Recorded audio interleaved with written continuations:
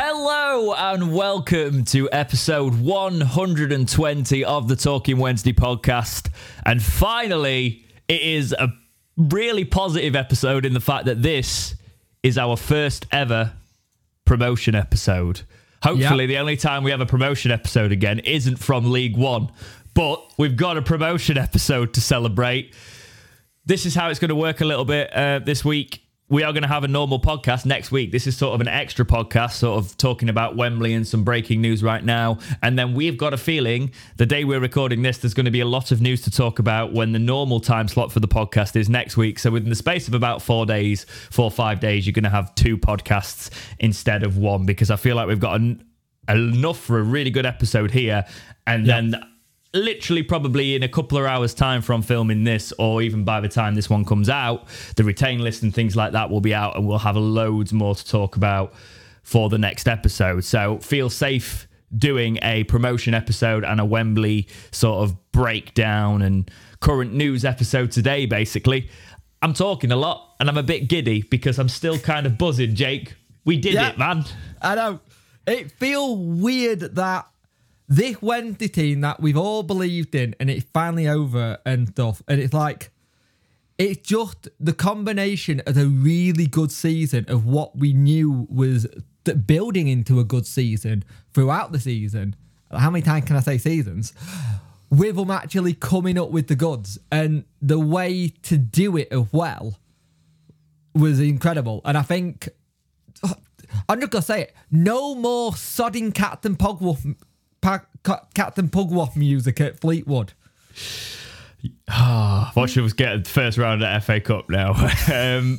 But like, it's James and Jake, Dex and Punk, using screen names there with you today. No Jack, because Jack refuses to buy anything that's not a PC that breaks when you breathe on it.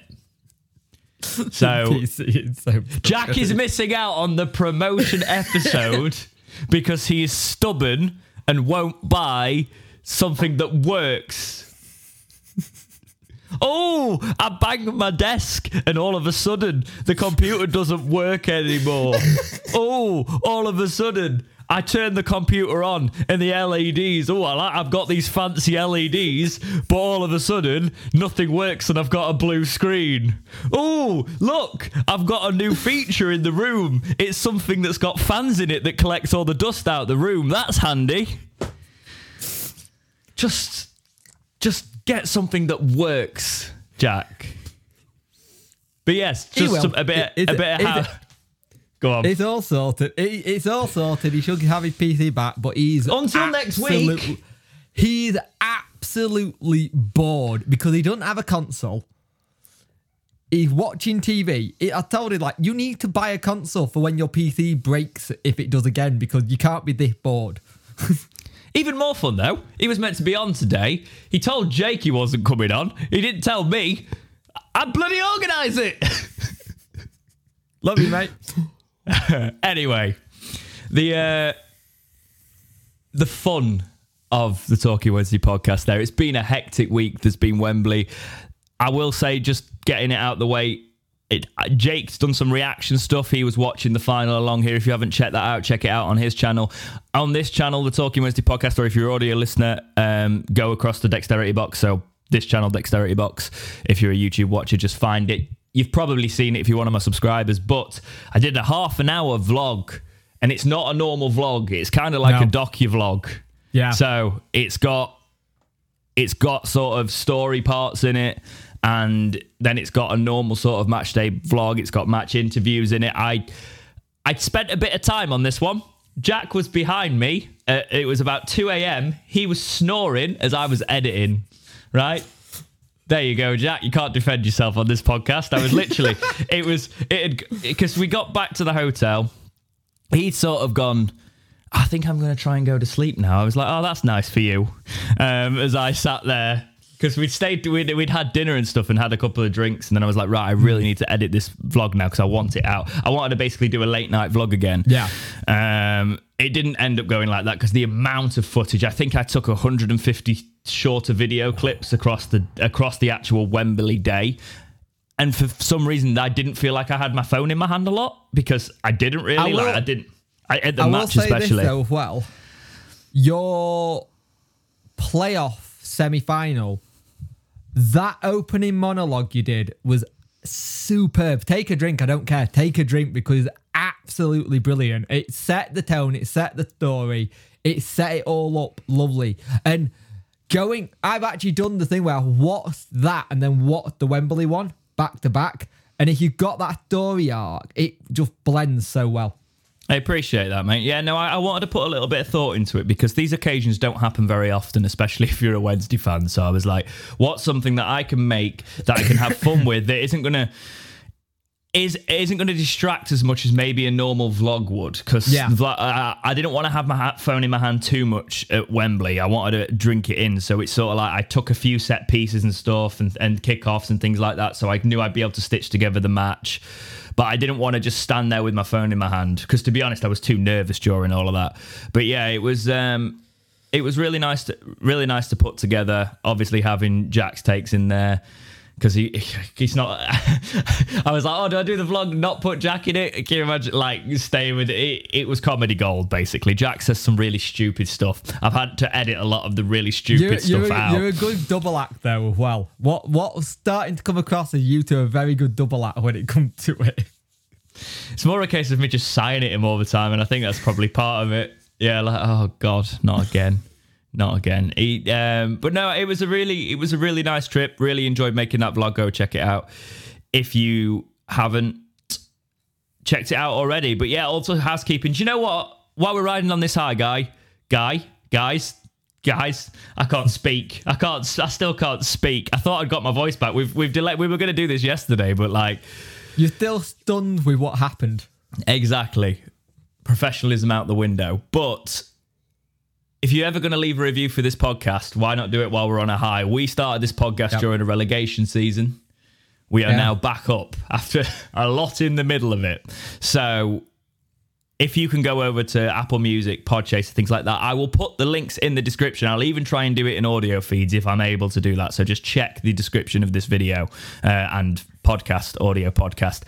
Go and leave us a review, a nice 5-star review. That'd be an amazing time to do it, and we will read them out on the next episode. It might not be the very next episode, but it will be one of the next couple of episodes. So please go and do that. It will help us massively on audio feeds, as we are now going to be a championship podcast again. It's been a while. Yay! Also, really good news. No more Pizza Cup. I know. The League One review goes. The pizza review goes. We don't have to talk about the League One fixtures. We don't want to talk about, Forest Green might surprise a few this season. We've also got the other thing where there is a bit. You'll get the international break, which ain't great for the podcast, but we can come up with some ideas to do with the community, hopefully. Yeah, it was. For some reason, League One was structured in such a weird way that it was hard to not intense. All the write-ins. It was hard to not go down a negative debate route, and we are going to bring like some of the debate topics back and things like that.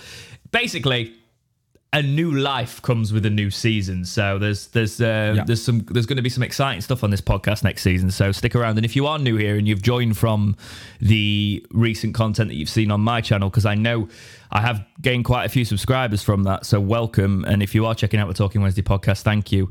We're going to have a fun season, and we're going to get you all involved as much as we possibly can, like we used to, because the core of this podcast, we always said it was community, news, speculation. That's the way this podcast works. So, I think the problem with League One, it's very hard to do that because it's, like I said, it's so intense. There isn't that little break where you could plan something to get it involved. And because it's a weekly series, it's harder, if you know what I mean. Yeah, no, that's probably it as well. The lack of international breaks, things like that. It's there's no sort of refresh time where we could do that. And I think it helped before when we started it. We would start in it during a time where everybody had a lot more time on their hands, so you could put a different thing into it. But I think I'm really excited for this season. This past sort of 2 weeks has really just kicked me back into life, you know. And I think it's kicked a lot of us back into life. Let's talk about the main thing. Wembley. Sheffield Wednesday played Barnsley, if you didn't know, in the League One playoff final. Jake, talk us through this match. This game was awful. I'm not gonna lie, this game wasn't great. For a spectacle of how it's been, it was really bad. That first half, I thought we had a lot of the good chances, but again, typical Wednesday, not finishing our dinner. We just have this situation where we'll make chances and we don't finish them. And you're thinking on this kind of day, you want someone to do that, and it just didn't materialize. We had good chances, but the whole build up to it was really intense with how the media on Sky Sports were talking about it, and then you see the crowd and how intense it was there. It's like I've been told by a couple of people, some of the Barnsley fans weren't great, some of the Barnsley fans were great.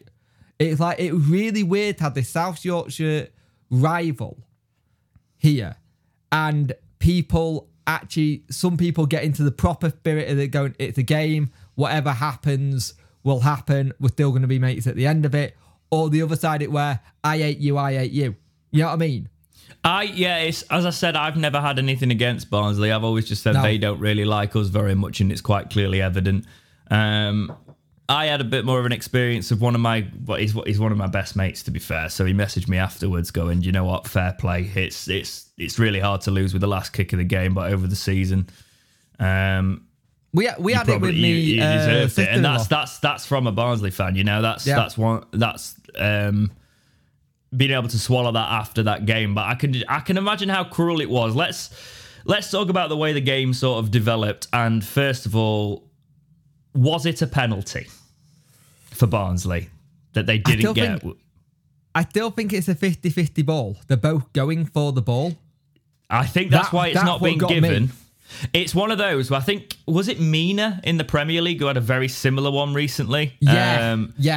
And there was, he didn't get it.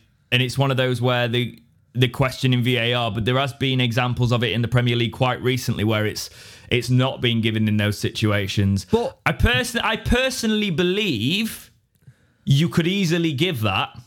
But then again, in the first half, there was a blatant pull on a shirt on Smith in the box. Let's talk about specifically that incident. If we look at that incident in isolation, because I want to be fair, and then we will talk about the wider context. Is that potentially a foul in the box? Is it a foul in the box, Jake? Depends on what day a referee. It's because I can see it from a Barnsley side, it being a foul because he did get his leg. But he kicks him. He did kick him, but he's going for the ball. I've seen a lot of people going, it's a very high boot by the Barnsley man. But if it was the other way round, we'd be all calling for a penalty. Yes, and that's my point here. I think by the law of the game, it's a discretion-based one, and it wasn't given, and it shouldn't be overturned because it's not a clear and obvious error. It was checked as well, though, wasn't it? It was checked, and the thing is, was it deemed intentional? And that must be. I don't think it was deemed intentional. No, I think it was deemed as a coming together in a 50-50. You'd probably feel a little bit hard done by if it was on the other foot.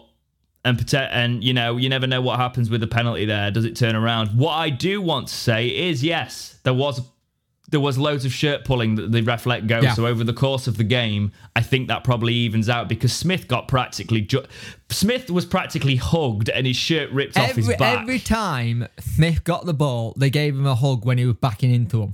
And the thing is, Smith is one of those players who was very much like Atty. He backs into the player. He backs in and gives an opportunity to give him a hug or pull the shirt. And the thing is, I thought the referee let the game flow quite well to a point. I don't think he was too stop-start. He understood what it was. Yeah. But I think it's a hard one to call that because when I originally saw it, I thought it was a 50-50 kind of thing. They're both going for the ball. Well, I couldn't really see it from where I was, but when I've watched it back, that's where your opinion changes. Yeah. I think they'll be hard done by Jake, but at the end of the day, it's not like there's this big conspiracy like people are saying. It's not that, because these have recently not been given on VAR. Maybe that's an issue with the actual law of the game and the fact that they want some. Maybe those should be given all the time. Maybe that should be a thing, but it's happened recently. Well, here's the question then: should VAR have been in the actual game itself then? When it's not been used all season? No, I'm not talking about that. I'm talking about that specific foul. That specific foul with VAR in the Premier League has not been given at least twice in the last 3 months. I can't remember the other example. I wish I'd wrote it down, but Mina was definitely one of them. And there was another one, and I'm sure you'll be saying this in the comments now. There was one in the Premier League. There was exactly pretty much that sort of challenge, and it wasn't given on VAR. They don't always happen. No. So I don't think they can be too hard done by with that, because you still got to turn it round, and losing your head and getting a red card. Now, do you think it was a red card? Yes. Yes. Do you know why? And it's not. If you look at one of the angles, you go, that's really soft. But then you actually look at it in context. If you look at it at full speed as well, by the way, that's part of it. If you look at the angle where Gregory's facing the camera and the player coming in, the ball gone. Yeah. The ball completely gone. And I think what's really unfortunate, I think it's an unfortunate red card in the fact that Gregory's on the stretch, but he gets the ball. And then the Barnsley player, because Gregory's already stretching for it and coming in quite late, the Barnsley player's so much later. And then he comes in, studs up, high foot. It's the way he launches off the ground. But the thing is, he did it at speed. And they can be really dangerous, them. You can't get away with them. And again, it was VAR. They actually the ref gave it. Do you know what I mean? And the ref saw it. This is what I'm saying. You look at that in full speed. You look at that challenge in full speed and you give it, right? Yeah. And I think the ref was right in doing so. VAR then had a good look at it. And when it's slowed down, it actually looks a little bit better. But you've got to... What slow motion does is it tends to take people out of the fact that was at full pelt.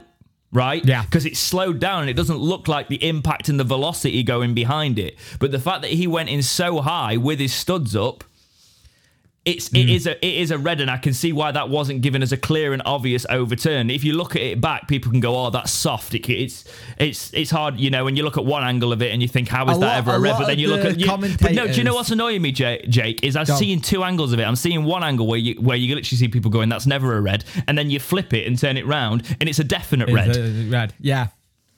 The commentators and the pundits were all saying it was a yellow at Mo, but it's like, to be fair to Barnsley though, but they didn't let that affect them, because in the second half, after that red, it actually sparked them a little bit. They were harder to break down. They were harder to break down. They were having shots all over the place. That shot that hit the bar, I thought that was going in. They had a really good opportunity. Norwood made a massive menace of our defence. He was the worry when he came on.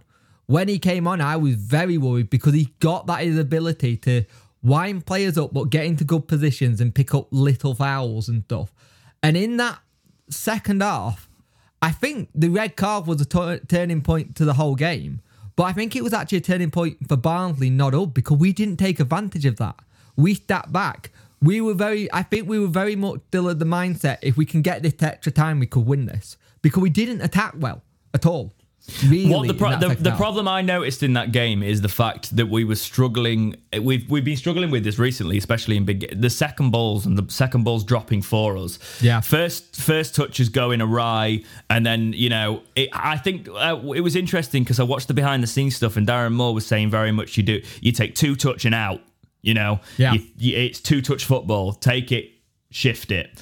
So it's one of those things where, when you're not getting those second balls and we're not managing to actually latch onto them, and it's not falling right and nothing seems to be falling in the nice area for us, it was sort of a culmination of we're not playing very well and now nothing is falling for us in terms of actually being able to get a hold of this game. And then you'd make a few dodgy passes, and I just remember the nervous energy in there.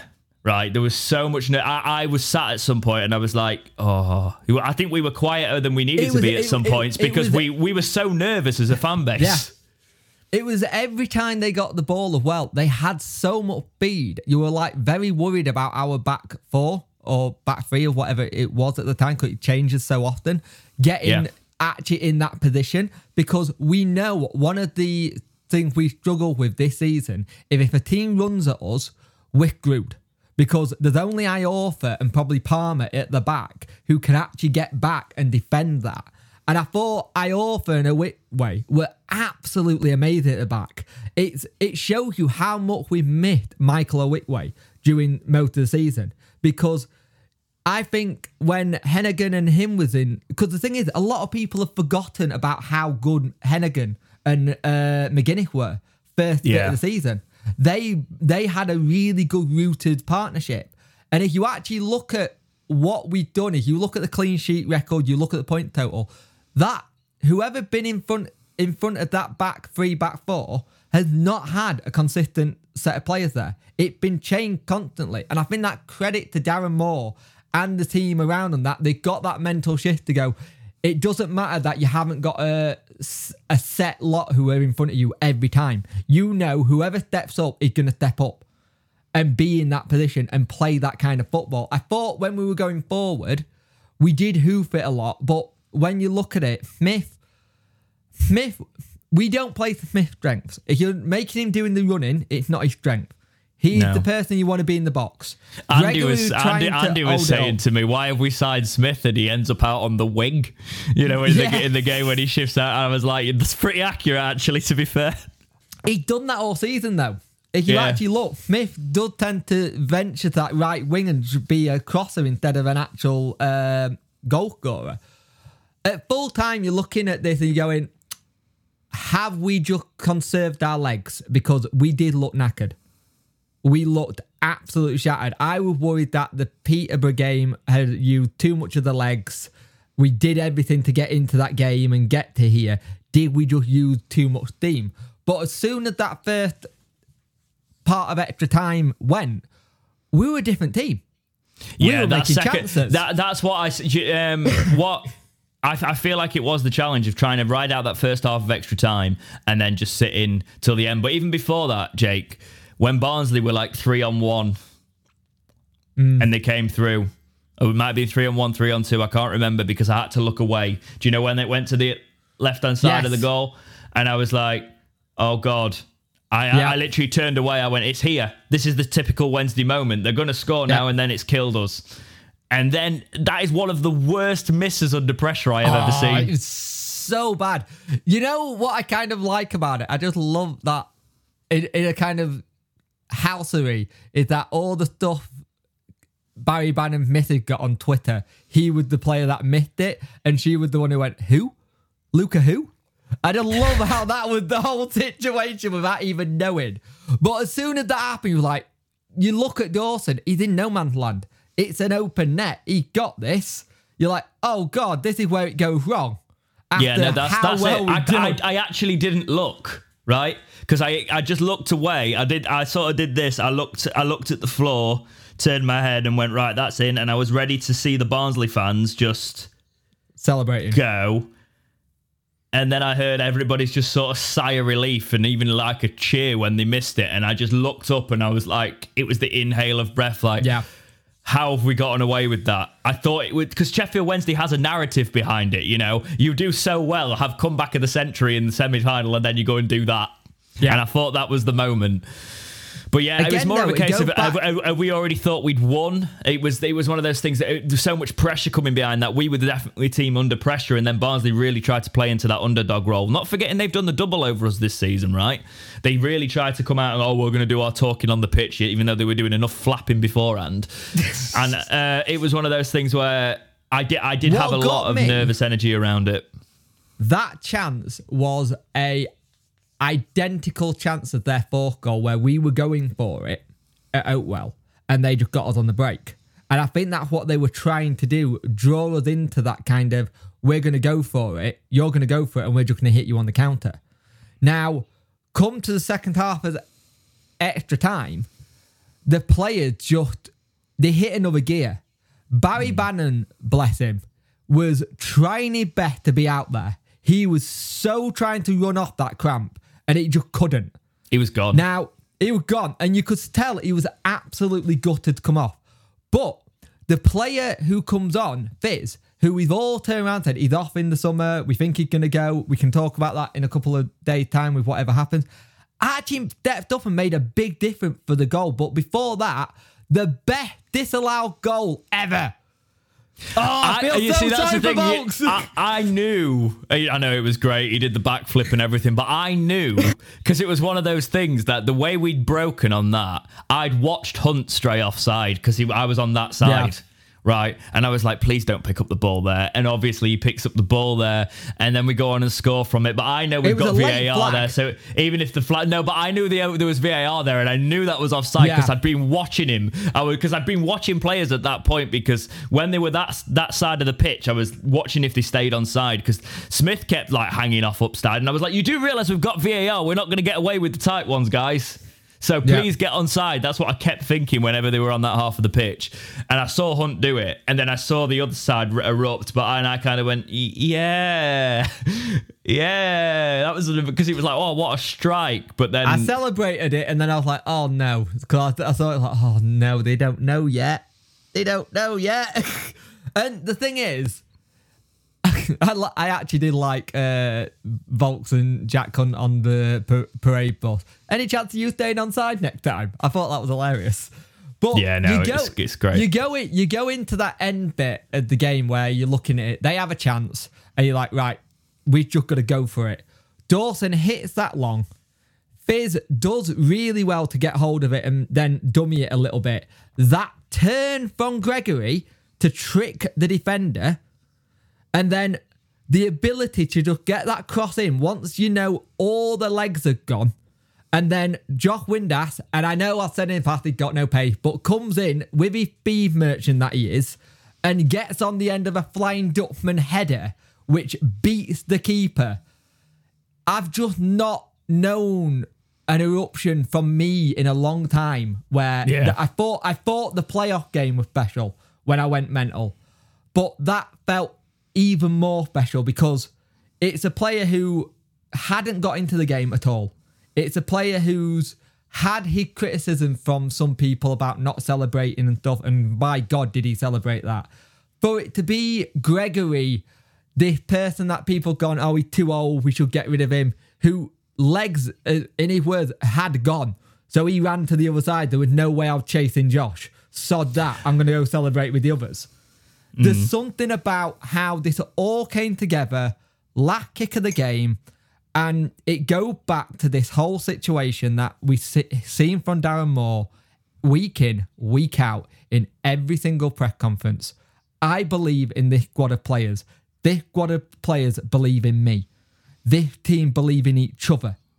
If you can believe that you got that kind of spirit to go at it, full pelt, when people have questioned the team in the past, and then pull that out with the last kick or header of the game in this case, and win, says something that is very special about this team, which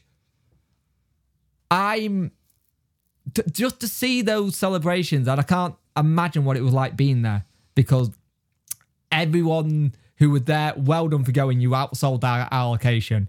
It's things that you won't ever forget, but the people like Dex and Lee who had done the match day vlogs so people can go back in history and go, that's what it was like. You can show people what it was like. It's one of those things I try to get, because I didn't have, as I said, I don't film just match footage. I only film certain set pieces and things like that because I want to be in the game as much as possible. Because I'm not there just to vlog. I'm there as a fan. There was plenty of people who went as a neutral perspective, mainly in the Barnsley end, that did that did neutral perspective vlogs. I'm not I'm not necessarily a vlogger. I'm a Wednesday fan who likes the occasional vlog, which is why I did something a bit different. But I did get the camera out after we'd scored, so after with the initial celebration, so the initial eruption when it was sort of still coming, it was still loud, but it wasn't that initial noise. And what that initial noise was, and I don't think this came across well when I've watched the footage back, it wasn't a cheer. It was a scream. It was a scream. It was like, and the screams that came out of me, it was like this primal sort of roar and scream from people, because it wasn't like your usual, sort of like, that deep sort of bellow that ripples up through. There was a higher pitch to it. And there was like an actual desperation, sort of as if that's just happened. What And it was a noise that I've not heard before. It wasn't like the rupturous, like eruption of cheering that you got during the Peterborough stuff and the aggression that was in that. It was more of a case of disbelief and utter sort of. I think it was just a case of what did we just watch? Yeah, and I think, but I've got someone who keeps leaving comments on my channel. It's really funny because the last 2 ones he watched, he said, "What's your heart, young man? You're over celebrating. What's your heart?" And I replied back, I might be able to calm down a little bit for the next couple of days, but it's still, even now, it still hasn't properly sunk in that we managed to do this epic comeback of proportion that nobody in playoff football have ever seen. The thing is, and we followed it through. We didn't do. Yeah. It's like people saying, "Oh, Leicester, Watford, that were better." They didn't go up. No. It's that whole thing where we followed it through, and as soon as that full-time whistle went, you saw the reaction from the players. You saw the reaction from Darren Moore, which was very muted, to be fair. Darren Moore is so humble. I love how humble he is and how he just goes about it as it's. He didn't seem to see it as a big thing until like everything he's heard. It just like goes, "It's my job. It's what we do." I think personally behind the scenes they'll be like, "What did I just do? Palmer said he's one of those. Palmer was saying in one of his interviews that he's one of them, that it's a cliche in football, but Darren Moore is one of those managers that he didn't say the cliche part, I said that he is one of those that doesn't get too high on the highs and too low on the lows. And I think that shows in the fact that he's got that composure. And I think that a lot of the people who don't like Darren Moore, where have you gone, by the way? Wait until the new season and we have a couple of iffy results. Seeing that massive grin on Darren Moore and finally knowing he doesn't have the nearly man tag and it was with us made me so happy. But it's one of those things that the people who question him, I think they don't like the fact that he is that balance. He does bring that calmness and that balance because he doesn't throw all the toys out the pram if something goes completely wrong. And sometimes you want that passion. You want that, don't you? And you're like, oh, well, why isn't he going and screaming about the players and things like that? But the way he's done that and brought them around and brought the belief around, it's different.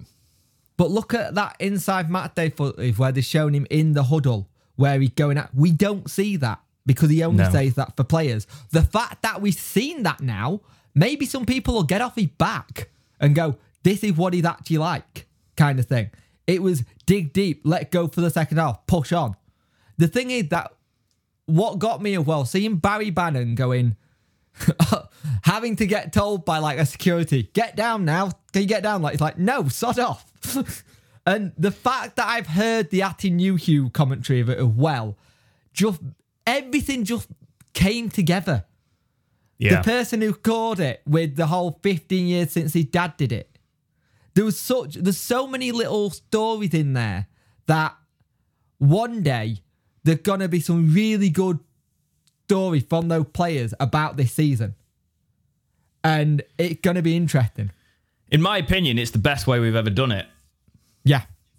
Well, obviously also, it is. I don't think that's a controversial, but like it beats the Cardiff one. It beats. Well, hang on. The Cardiff one and this one, both last kicks of the game.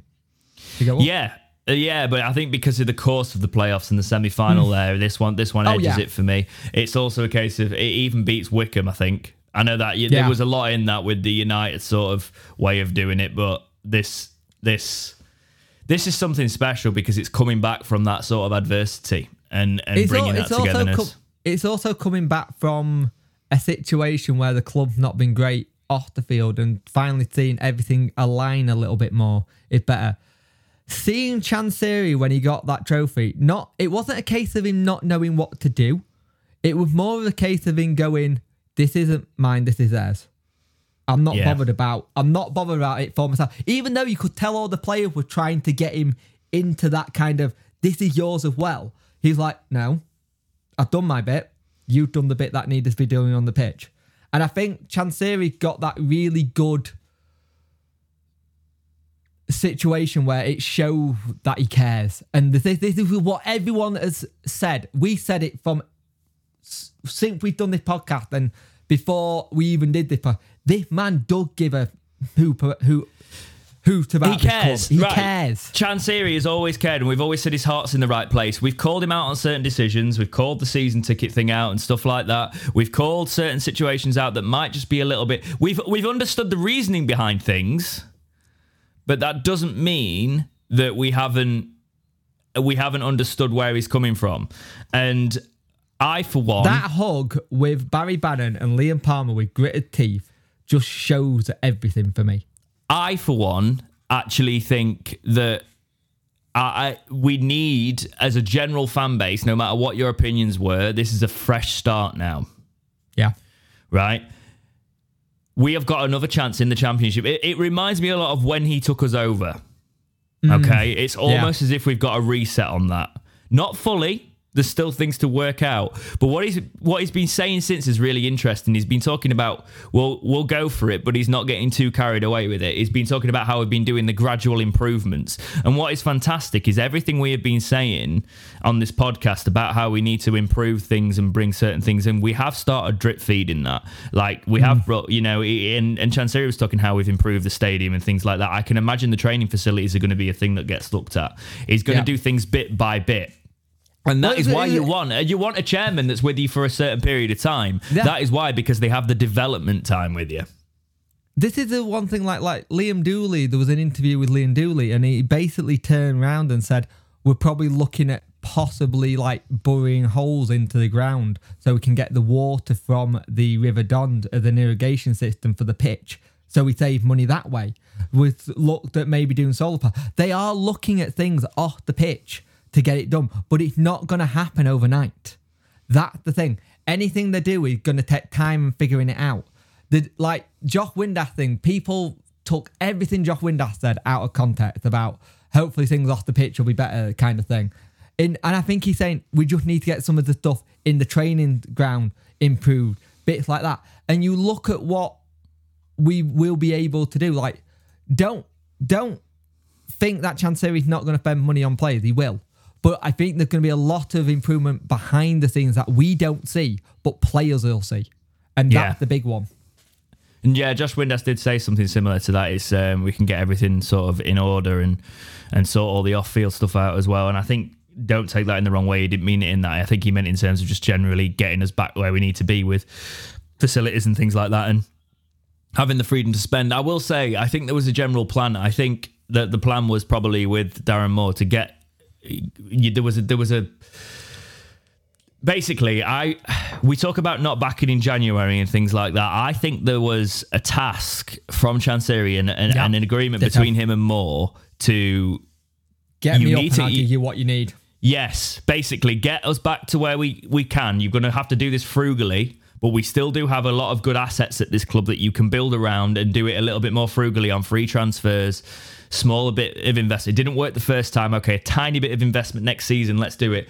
But if I'm going to keep this club sustainable and push us forward, then we need to be able to. You need to, in your remit, get me back to get this club back to the championship, and then I'll be able to put the plan in place. And I think it's been more of an overall plan and a longer term plan with Darren Moore and Chansiri than the sort of knee-jerk reactions when something hasn't happened, because Chansiri's early tenure was very knee-jerk and it was him developing the game and bad advice. I think this has been much more of a planned out effort, and I don't think we're going to see immediate success maybe this season. I think it's going to be one of those things that you make additions with and you add to. Yeah, exactly. The thing is, you know what I love about what you just said there though? And it's something we discussed early on when we did the podcast. Long term. Yep. With Darren Moore, with Chansiri, there's a relationship there. You could see that relationship. The thing is, when they were talking, even after the thing, there was part of me that was like, I don't think they were talking about the game. I think they were like, right, we can do this now. We can do this now. They seem like the kind of blokes that don't like sitting still for too long. They like to get things done. Like we've got the whole thing over the next couple of days. We'll have our retain list, hopefully either today or tomorrow. But I think there've been things in place by them and they talk well. And the thing is, there's a real keep building on this belief. Like Darren Moore said, it's like, this is just the start. I came into a broken club. It was broken. I was here for 3 days and I knew that it was broken. It taken him at least 2 seasons to fix that. One of the things we've got in the squad of players, which will not be something that I think he'll take lightly, there's not many egos. There's arrogance, but there's not many egos. And the thing is, Darren Moore, when he was West Brom manager, when he came down from the Premier League, bear in mind they had parachute payments. They paid $8 million, I think, for Sam Johnson. The rest were frees and loans. There are still a hell of a lot of good free players we can get to the club. And if a player does not want to come to the club after watching Peterborough or the final, they need to give the head a wobble. Yeah. And that sounds really arrogant, by the way. Not meaning to. It's just, why wouldn't you want to play for that? I think that's the thing. Whatever you can say about tactics and things like that, personally, I disagree. I've had conversations about this recently. I do think he's started to develop more of a plan B and he's got a different way of doing things. But I think man management is very, very vastly overlooked in the modern game. And his man management is everything. It's the key to his management style. It's the confidence and the belief in the players. I hate to use Ted Lasso analogy, but it is one of those things that like it is the belief and I've seen people mentioning that recently. But yeah, look at the changing rooms at the ground, at our ground. Then look at the Wembley thing. They took all the sticker things off that said believe, composure, in it for yourself, and shoved it round it. Tom, who's the sports psychologist, has been in nearly all the photographs I've seen, it's been him and Barry Bannon or him and Palmer or him and someone else. That man seems to have done so much for the squad in just giving them that belief, turning around and saying, this is what we need. There's a structure now at the club that feels like it's going in the right direction. And as much of people, whatever the reason for not liking Darren Moore or whatever else, the man has got to where he said he was going to get us. It might have taken him 2 seasons, but he got us out of here. He said he would get us out of here. He said he wouldn't let things happen like it did last time. Granted, we have still got things where maybe if we were a bit, depending how we're doing, maybe we would have sold Fizz to Blackpool. But if that happened, you don't have the situation that happened now. These things will take time. Right, I want to quickly just ask you if you've got any more thoughts on Wembley before we move on, because I want to talk about some other bits in this podcast today. So, capping off the actual Wembley review and talking about the day, is there anything more you want to speak about this final? The incredible support, belief, and how the players and the chairman, Darren Moore, have finally put some pride into this shirt after a lot of people thought that pride was long gone. Yep, and it's interesting. Everybody wanted to try and take away the glory of what we actually did because of the way it transpired in the final. And to them, I just say, you have very short memories of how football works, right? And it will come back around. And can we just talk a little bit about the banter side of it and the fact that the certain fan bases can't seem to be taking what they give? I think it was Curtis Woodhouse, the boxer, who turned around and said, this is what happened for the people who are on the phone complaining about Wednesday. It called banter, get over it.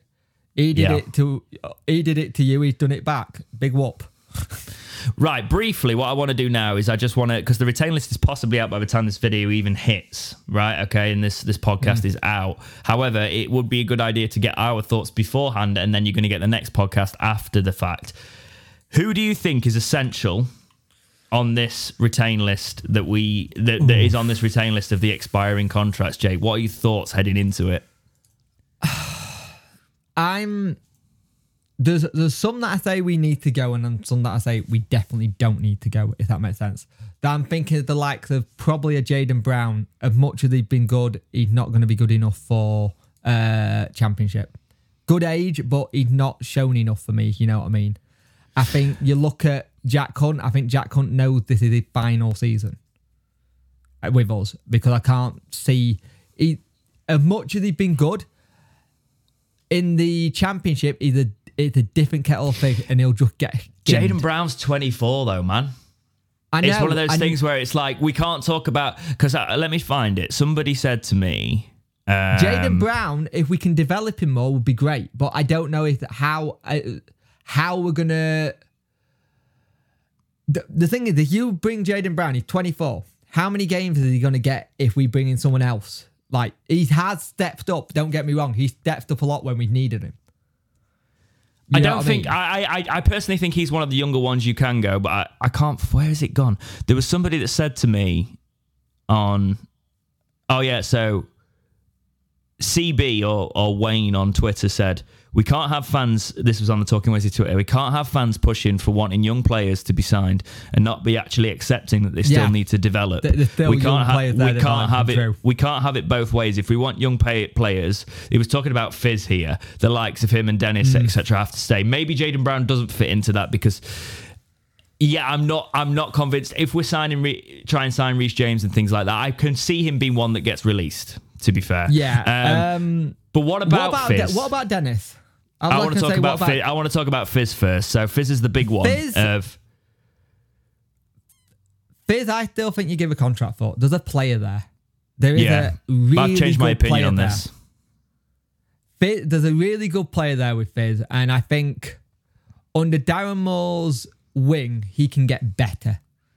I think you put the right person in his ear to like get him playing well, because from what some people said, you've seen it with Barry Bannon said, like he's late for training at times and stuff.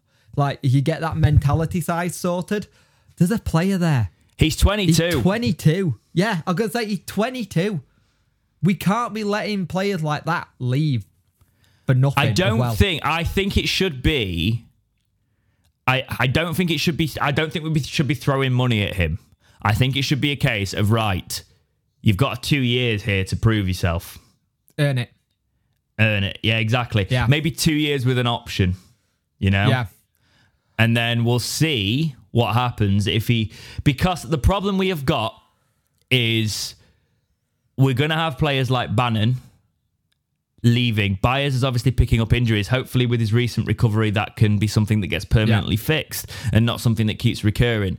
But having a younger player at 22, having time to develop under a manager who... Do you know what? I think the thing is, he was doing the head... He had the potential to do the head down. Oh, maybe we're not...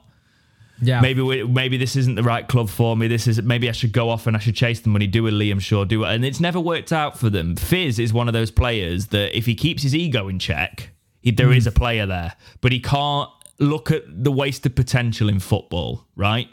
Yep. Don't fall around that plan. I want to still talk about Fizz though, because he's the big one, Jake. You're got the puppy dog energy today. You keep jumping ahead. No, but what I'm saying is, if you look at those two, they're both in 124, 122, right? Yeah. One has had a bit of an injury hit season. Fizz has, to a point. If you're looking at development, you're going to try and develop Fizz more, but I think Dennis has already got the mental headstrong bit. Adeniran for me is somebody, I do think you keep them both on. I don't... Is Backinson out of contract? No.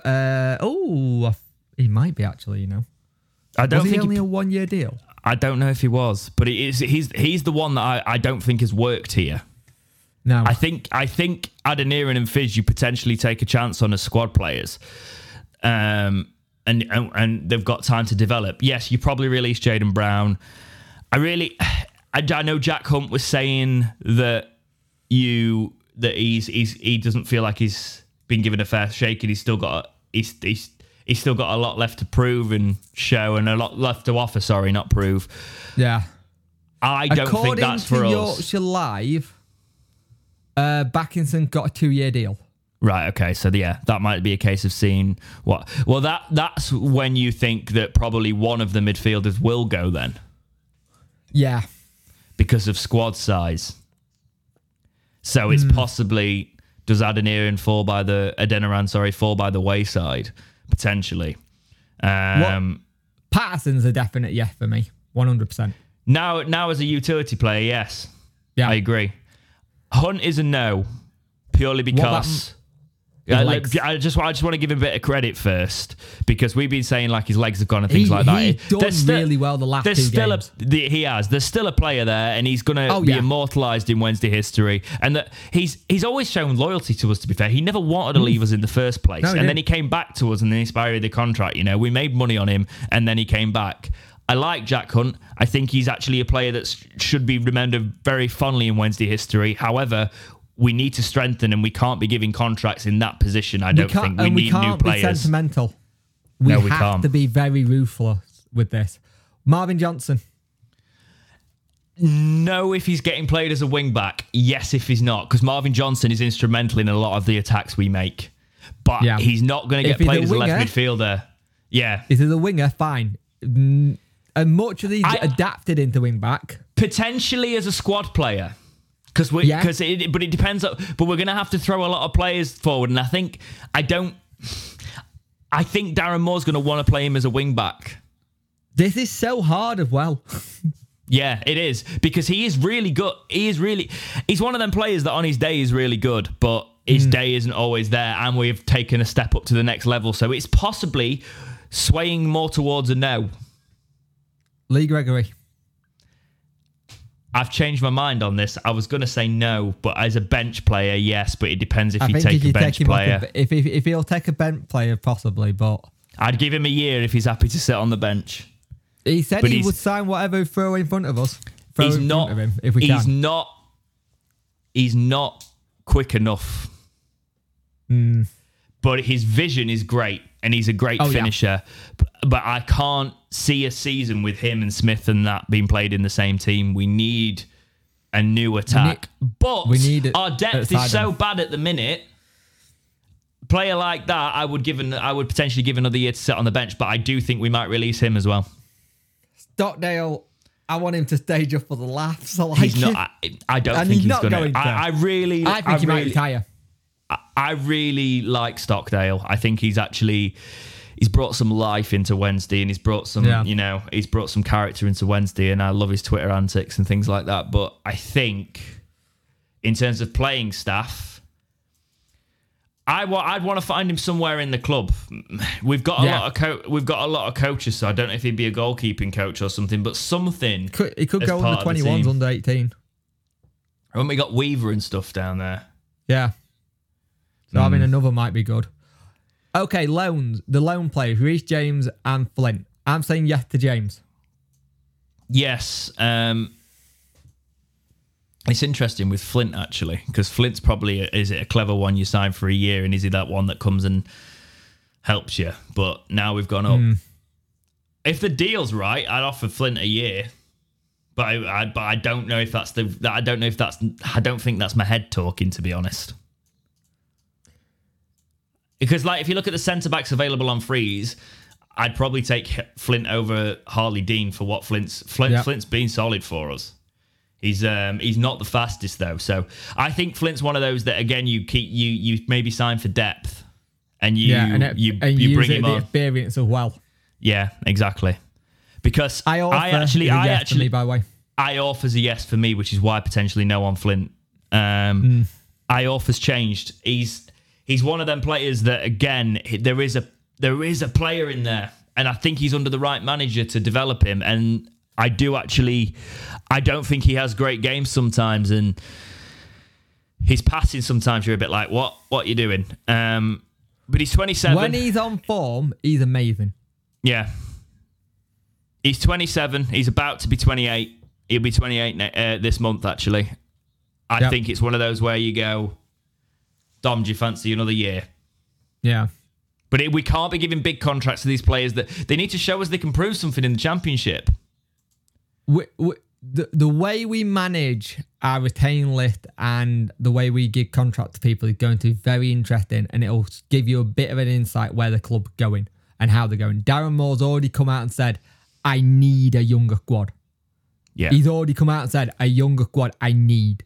It's not a case as I need a younger squad. He knows this. For Palmer for getting his contract triggered at Wembley, pretty impressive actually. If that was the case, because he hit. So if we're talking about that, then he's probably not going to sign Flint. He's probably the Gregory. If you look at that realistically, Flint's not going to stay. Gregory, no. No Hunt for sure. No. Does he start transfer listing players? That's the question. That's true. Johnson probably not, because is Johnson 31 now? 32? Yeah, 32. Yeah. Like, I've seen a lot of people turn around and say, are we going to transfer lift Michael Smith? I think Michael Smith in Championship will be actually really good with someone at the side of him. I think you develop it around there. Yeah. And you actually start playing Wilkes as a bloody striker. Get him a good preseason behind him. And actually see what happens. Also, for the people giving Wilkes stick on it, leave it alone. He plays a couple of games. He did actually get a goal. He just had a really bad injury hit season where he didn't come to the club fit. No. He's 24 as well, and he's 23, 24. Yeah. So we want that sort of. I think we need to be really quick in this transfer market and pick up the Premier League frees and stuff early when the contracts expire. We need to be aggressive with it. The player that I'm really annoyed on that we missed out on is De Silva. Right, yeah. Because he'd gone to Coventry. Bristol's... City? Yeah, City let him go. And he'd gone to Coventry. I have a lot of suggestions, but this would make this podcast about 2.5 hours, so that's why we're going to split it a little bit. I know there's a lot of players that I think we could pick up, and we'll go into that a little bit more. We might talk about one slightly later just for fun.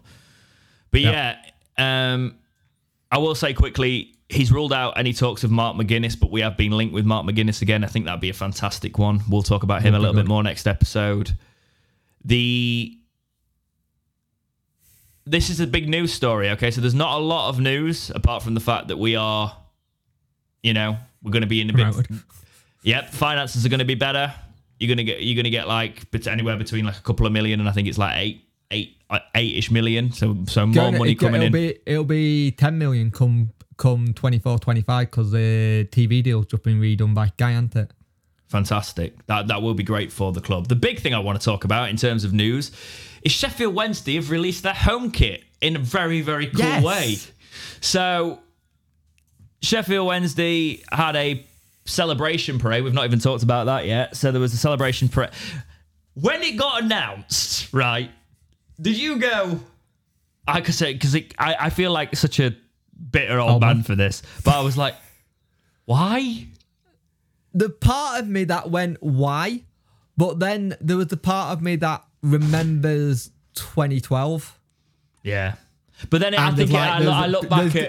you look back and go, actually, we need to make sure we celebrate these moments so it's not like, you can't be, that was the job anyway, we had to do that. You do have to sit and revel in it sometimes. I think when you look at it and you actually look at the season, if we hadn't have celebrated this like we did in that parade, it would have been a tragedy. Let's be honest. When you look at the celebrations, and what came out of it, the fact is actually, if you're watching this, if I do get this podcast out on the Friday, there's still like on Friday and Saturday at the Megastore. If you go to the Megastore, you can have your picture with the trophy. I'm actually unavailable on those times. I would have loved to go and do that. That sounds so cool. But yeah, go and get a photo with the trophy at the Megastore if you want to go and do that. But let's talk about this home shirt. So it is a white collared shirt. Very similar stripes in terms of this season, in terms of the stripe layout. However, you've got a yellow stripe through the blue stripes, and you've got like this yellow trim. Yeah. What do you think to it? Because I am not convinced. It's growing on me, but I am not convinced. In terms of the layout of it with the white collar and that, I don't like white collars. That's my initial impression. For one, the badge is too high already. Yeah. The badge is way too high. If they can make that come down a little bit, I'll be happier. I understand why people are saying it got a Brighton-esque feel to it, and I think that could the gold bit running through it. That's why I think it got that kind of Brighton thing. I'm not going to lie, I really do like the sponsorship. If that is the actual company that's going to do it, bear in mind, the sponsorship is the same bloke is the founder of Wanna Disco. So, some context, it's a software development company called A-Up, and it's a flat cap style. And the more I look at the way it integrates into the shirt, I actually really like it as well. Yeah. But yeah, in terms of what you're saying there about the fact that it's the person that had one disco. Is there an issue behind that? Maybe. So yeah, there might be some controversy around the sponsor, but I think it looks cool because there's some stuff going off on Twitter. We're going to actually do our due diligence on that, just so we don't get into all sorts of litigation things in case there is actually something. But it's in terms of the design, do you like it? Yeah, I do like it. It's growing on me. I think it works really nicely with the shirt. It's like because the way that it's a blue flat cap with the whiter trim and then the A up sort of. I think it's just simple, and I do enjoy it. I also do like people literally pointing out to me, and this happened multiple times. Oh, can't you see? It says the playoff winners on it. It's clearly not next season's home shirt. And I was like, you do realise that can be removed. There is still a chance it's the home shirt, and then Wednesday go and announce that it's the home shirt for next season. But yeah, I'm not a massive fan of the way that there's a little V in the in the collar of the middle blue stripe that goes weird down. Yeah. I thought someone said that you weren't allowed stripes on the back this season. I thought I read something like you're not allowed stripes on the back, which I thought was weird. That sounds like it would be fake. Yeah, you can't do that. At the end of the day, I think in terms of a kit, I wonder how it'll fit this one. It's like it looks like it would fit slightly nicer than the other ones, but then football shirts are always deceiving because I do not have the body of a footballer, so we'll have to see how that goes. But yeah, bucket hats galore at those celebrations with the new shirts. Let's quickly just talk about a little bit of the new the celebrations. Then, what did you enjoy seeing come out of the the town hall celebrations? Dale being the drunk uncle of everyone's wedding. He was smashed. I think watching the interviews as well, watching all the player kids just playing football in the Sheffield City Hall, I thought was quite interesting. Watching them like the set up nets and stuff, but it was just seeing players who have either been there and done it before with Palmer, but it felt different. Even he said they felt different. It was so nice to finally let Bannon have that moment and that he could enjoy it with his young family. Seeing Elsie Bannon singing the Barry Bannon song was heartwarming. Yeah. I thought it was a really nice moment.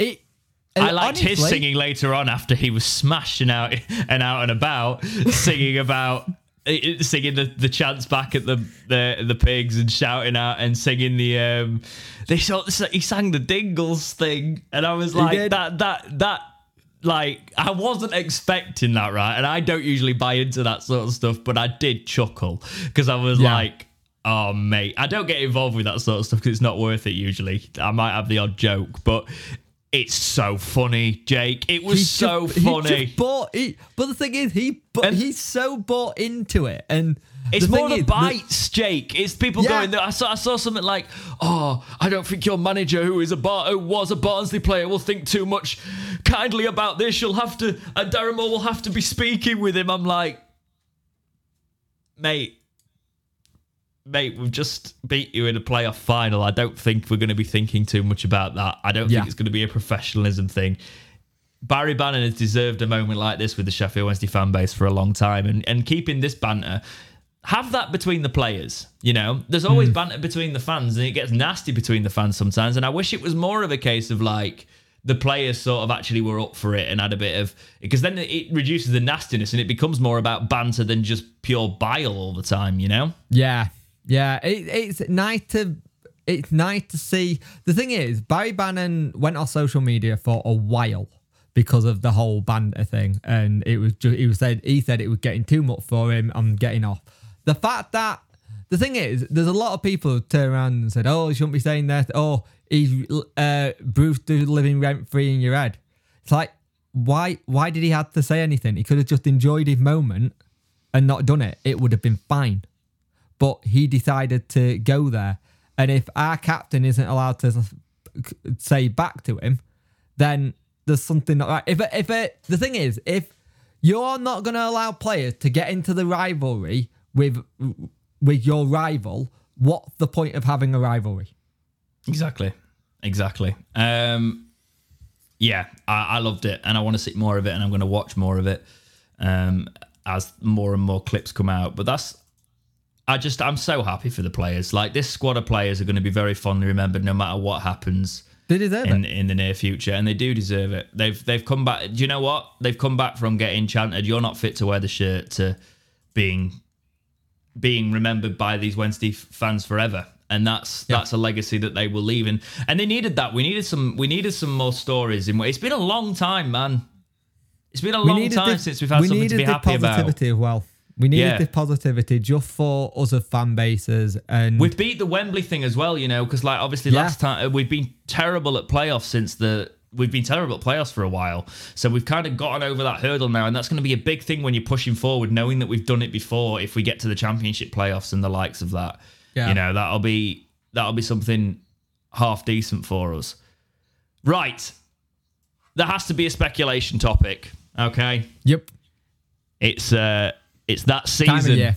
It's that season. I'm going to throw this one at you, even though I don't really believe it. But the more and more people talk about it, it makes me think, oh, it could happen, couldn't it? Probably not. Jamie Vardy. Oh, I'm going to be really bad here. I'm going to be really bad here and say no. What? As much as I like the redemption arc. If you're going down the thing that you just turn around and said Darren Moore needs younger players, going for Jamie Vardy doesn't fit the remit. Get in the bin. Are you joking? There's an exception. He needs younger players, but it's Jamie Vardy. And right, okay, people are going, oh yeah, well, because people are saying, oh yeah, I could actually see it because he's not been great this season. Yes, he has played 37 times in the Premier League, made 42 appearances overall. Yes, he scored 6 goals, but that is in the Premier League. Yes, his legs might have gone a little bit, but he's not been the first choice. There's other players in that Leicester side that have been above him, and he's 33. He's 36 years. 36. He's 36. He's going 37 when he comes in January. January time. Yeah. Okay. All right. That's 6 months. I understand this, but if the remit, we just turned around and said, Darren Moore want to bring in younger players, it doesn't fit. I'd love for him to come. I just don't see it. Can you imagine what his wages would be? I don't think he does it as a payday. If he does a payday, right, he sees out his Leicester contract because I think he's got another year. If he's not going to do it as a payday and he does it as a sentimental, I'm going to finish at my boyhood club, then brilliant. Yes, and I think this is. I don't think it will happen, by the way, but there's a perfect opportunity for it to happen. Have a season with Wednesday and see what you can do, because if he took it, he could take a massively reduced wage packet here, and just come and try and enjoy his football under a manager that I think he'd play really well under. And I think his experience and the lift it would bring to the club would be massive. Can you imagine all the players? Can you imagine? I know this is a proper behind the scenes financial thing. Shirt sales, yeah. Jamie Vardy comes in as Wednesday's number 9 for a season. They've got to look at the logistics behind it. This is a player. He'd probably step up to that and enjoy it and going, right, I'm the big I am. This is a player who last season, not the current one just gone, but the 21-22 season, scored 17 goals in 33 appearances. The season before, 17 goals in 42 appearances. Okay, you might say he's gone because he scored 6 in 42 this time, but it's more of a case of if he becomes it's dropping down a level as well. Yeah, true. Yes, his legs might not be the same as he was, but he's still not slow, right? He might struggle a bit on a Premier League platform, but bring him to the Championship platform, he for a year would be quality. You could probably get a couple out of him. And I don't understand the people that would and ah about Jamie Vardy. It's not like we're going to pay him 100 grand a week. At most, we'll probably pay him 18, 20k for a year. At most. Yeah. It's the reason why I'm saying I just don't see it. A week, obviously. I actually don't see it. But people are saying it'd be Jordan Rhodes all over again, but this is that's not it. That's not it. Different level. Completely. This would be a dream, right? This would be one of those things where I think it's also a case of being able to pull on that shirt for your boyhood club. And he's always talked about Wednesday fondly. He's always give it the big I am to Leeds and United. He's always had that side to him and that edge. He's always sort of had that banter with Harry Maguire when they were at Leicester about the Wednesday connection sort of thing. I do think there is a side of him that might just see it out at Leicester and go, you know what, because he might not be interested in coaching and things like that. But I think he's probably set for life. I don't think he needs to think about that, and I think he might enjoy coming to Wednesday for a season or two. And I have got a bit of sentimentality in that. Can you imagine the howlery he would cause at Wednesday? Well, thing is, he'd be playing Leeds for. There's a chance to play Leeds for Wednesday. You know? Yeah. Oh, come on. The more you say it, the more you're selling it to me. I know, right? Because it's one of those exceptions. Say you don't let... He's the one that breaks the exception to the rule. Yes. Say he goes for like... Say... All right, we might have to pay like 500k for him or something like that. There's going to have to be a fee involved. I don't think they'd let him go for free. Or do they let him go for free because he takes a massive wage reduction and he goes off whatever wages is on at Leicester? There's options there. Well, he got a contract. He signed a contract that set extension till the summer of 2024.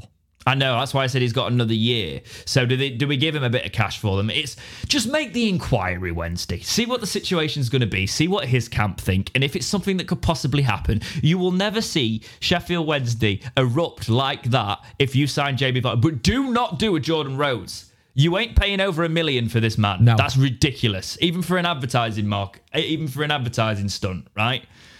Do not pay him over 25 grand a week.